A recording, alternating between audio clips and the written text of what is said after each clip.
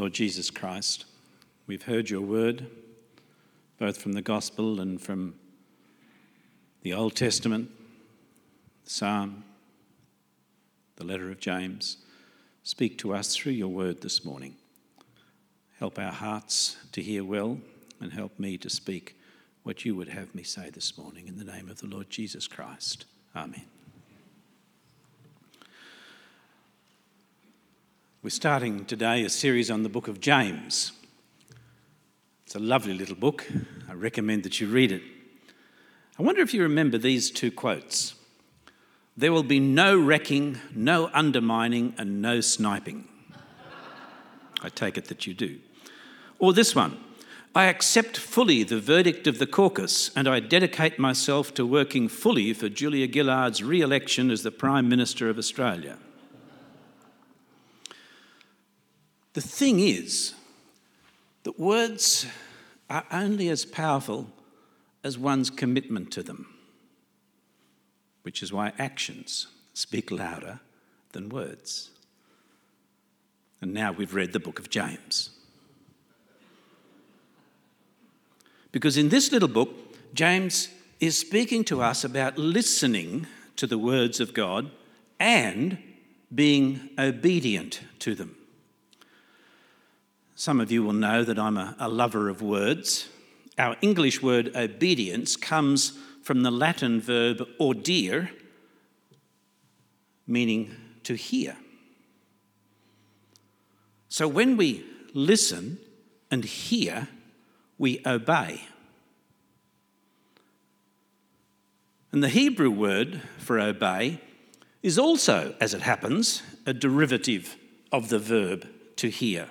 In fact, it's the very first word in the prayer that every observant Jew, presumably including Jesus, has prayed every morning and every evening for the last 3,000 years or so. Shema means hear. And every Jewish person prays this. Alan read it to us beautifully this morning at the start of his readings. He didn't say Shema Yisrael Adonai Eloheinu Adonai Echad, but he did say, hear, O Israel, the Lord our God, the Lord is one. Millions of Jews recited this as they were led naked into the gas showers in Auschwitz and other places. Hear. Listen, obey. And Shema means both to hear and to obey. There's no separation. If you hear, you obey. It's as simple as that for the Jew. Look at this passage. Moses took the book of the covenant and read it in the hearing of the people, and they said, all that the Lord has spoken we will do, and we will be obedient, Shema. Now note carefully the sequence. It's interesting. We will do, and then we will be obedient. You might have thought that it would have been the other way around. Yes, Lord, we will obey you. We will do what you say. But the writer chose to write it this way. We will do, and we will hear or obey. Doing seems to have been a prerequisite to a general obedience. Doing matters. Now, this book of James, I have to say, has aroused deep passions amongst some of our church forefathers. You may know that Luther was so outraged by the book of James that he called it a book of straw. He wanted it culled from the biblical canon. That's a pretty strong view. Now, Luther, of course, put a massive focus on the grace of God in salvation. And to be fair, to put him in context, he was reacting to the direction of the church in his day and where it had been going with its practices. There was too much emphasis, for example, on giving money for the forgiveness of sins and of piling up good works as a way to heaven. And Luther, quite rightly, re-emphasised, he didn't discover, but he re-emphasised the doctrine of salvation by grace through faith. But James in contrast, has a strong focus on works, doing good deeds, acting justly, obeying God's commandments, practicing hospitality, treating people fairly and kindly. All of these get the healthy heart tick by James. It's almost as if James has been reading Paul's letters and says, yes, of course, Brother Paul, you're perfectly right, but you do run the risk of throwing the baby out with the bathwater with all this talk of pure grace. So James gives the pendulum a bit of a push in the other direction, if you like. Of course, we won't think, and James doesn't think, that we can be saved by doing good works. That's just silly. Of course, it is what a lot of people out in the community think. You've heard them. I'm going to take a risk on it. I've led a pretty good life. I reckon the old man upstairs will let me in. That's a fairly common perspective. But funnily enough, there's a 21st century fashion among Christians that heads absolutely in the opposite direction. That we can actually call ourselves Christians, attend church, take communion, but dispense with the doing of right deeds. And this is why the community just doesn't get us anymore. They know you're supposed to do the right thing if you want to impress St. Peter at the pearly gates. And of course, James recognises that we will occasionally fail, repent, confess our sins and get forgiven. That's not the point here. What he's focusing on is the ways in which we consistently behave. And oddly enough, Jesus himself seemed quite committed to this quaint belief that you should actually practice not so much what we preach, but what he preached. He said things like this: "Not everyone who says to me, 'Lord, Lord,' will enter the kingdom of heaven, but only those who do the will of my Father who is in heaven." It seems that Jesus was quite pernickety about people actually consistently trying to lead lives where they tried to do good, not merely be forgiven. Now, this is a bit challenging, but I have to say that on Father's Day, this is quite good news. Because in my experience, and I don't mean to be at all misogynistic about this, but men generally prefer action to talk. I think that's true. And in over half a century of going to church, in fact, well over half a century, I've heard 1,000 sermons on how God loves people and accepts them just as they are. And Jesus has so often been presented as someone who plaintively knocks at your heart's door, longing for you to fall in love with him. It's rare to hear, as James might tell us, that God's tough. He's got high standards, and that anyone who seriously takes him on is likely to come off second best. And yet, the heroes in the Bible are people like Jacob, who told God to put his dukes up and he had an all-night fight with him. Or Elijah, who got stuck into some priests of another religion who were trying to kill his people. Or Abraham, who argued with God, told him he was wrong, until he finally saw the reasonableness of God's anger against Sodom. Or the lawyer Paul, who copped a darn good flogging and then went and told the magistrate quite politely that the magistrate was in the deep stuff because Paul was a Roman citizen and shouldn't have been flogged. And Paul toughed it out in front of him until he got a proper formal apology in court. Or Thomas, who told Jesus that he wouldn't believe in him unless Jesus stripped off and let Thomas shove his fingers in his hands and in the wound in his side. Thomas was the original scientist who said he wouldn't believe until he could test it with repeatable physical experiments. Thomas is actually my faith hero in the whole Bible. I love Thomas. Thomas didn't believe in God because some soppy songs in a darkened auditorium made him feel gooey.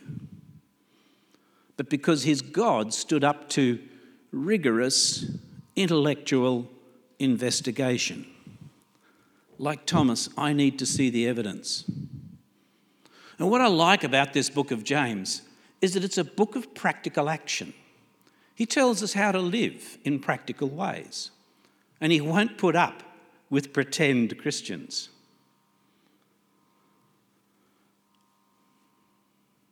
You see, when Jesus said, "Let the little children come to me," he apparently didn't mean it in the way that was being practiced by some of our paid church employees whom we've heard about in the Royal Commission. Or the story that I'm still reeling over that turned up earlier this month about the Catholic Church in Pennsylvania with more than 1,000 kids molested by over 300 Catholic priests for 70 years and covered up by bishops and cardinals, perhaps all the way up to the Pope himself. I get so angry about this and I struggle with it. James wouldn't be mucking around with lawyers and public relations gurus who try to spin how we should deal with these dirty priests. He'd just say, sack the lot of them. Cancel their church pensions and their titles, kick them out, rebuild the whole system, and then let's invite the victims in and have a really big sorry party and let them tell us how they felt. James concludes this chapter that we're on this morning with this elegantly simple definition of what it means to be a Christian. Religion that God our Father accepts as pure and faultless is this: look after widows and orphans in their distress and keep yourself from being polluted by the world. And I ask myself, what part of this do I not understand? What does God want me to do? For 25 years as a school principal, this was my personal motto. Everything I had to do had to pass this test. I couldn't tell you how many times I sat in a meeting and just muttered, orphans and widows. That's why places like St John's Crisis Care are so important. They deal with people who need help. They don't abuse those who come to them in pain. They don't just faff around with committees and inquiries and stuff. There's real action. And that's what James is calling us to. Before I retired, I was principal of Emmanuel College. Like most schools, we tried to stop students from dropping litter around the grounds. And after years of trying and failing, it was the hardest thing. One day I stood up in assembly and said something like this. I said, look, we won't ever fix this problem until every student here comes to see this place as their own. When we all recognise that we'll all benefit from being committed to living in a place that we respect and where we respect each other. Dropping litter's like soiling your own bed. We all want to be in a community that values clean and honest living. That's what employers are going to want from an Emmanuel graduate. And I got myself wound up and I said, we need to be able to say as a community, I'm from Emmanuel, I don't leave a mess behind. And something about my speech that day just caught the imagination of the entire secondary school who was listening. I started hearing my little phrase back, and I hadn't thought about it till the moment I said it, but I started hearing it back from students. It turned up in little videos that they'd make on assemblies and so on, and in jokes. And to my great astonishment, the school grounds stopped being messy. Litter was not being dropped or left behind on the tables. It was a genuine transformation. So I started to speak about it on assemblies a little bit more broadly, and I encouraged students to see that my little throwaway line had more meaning than just litter. It applied to life generally. I'm from Emmanuel. I don't leave a mess behind in my life. I'm reliable. I'm faithful. I'm responsible. And I think James is saying something similar to us here. I'm a Christian. I don't leave a mess behind.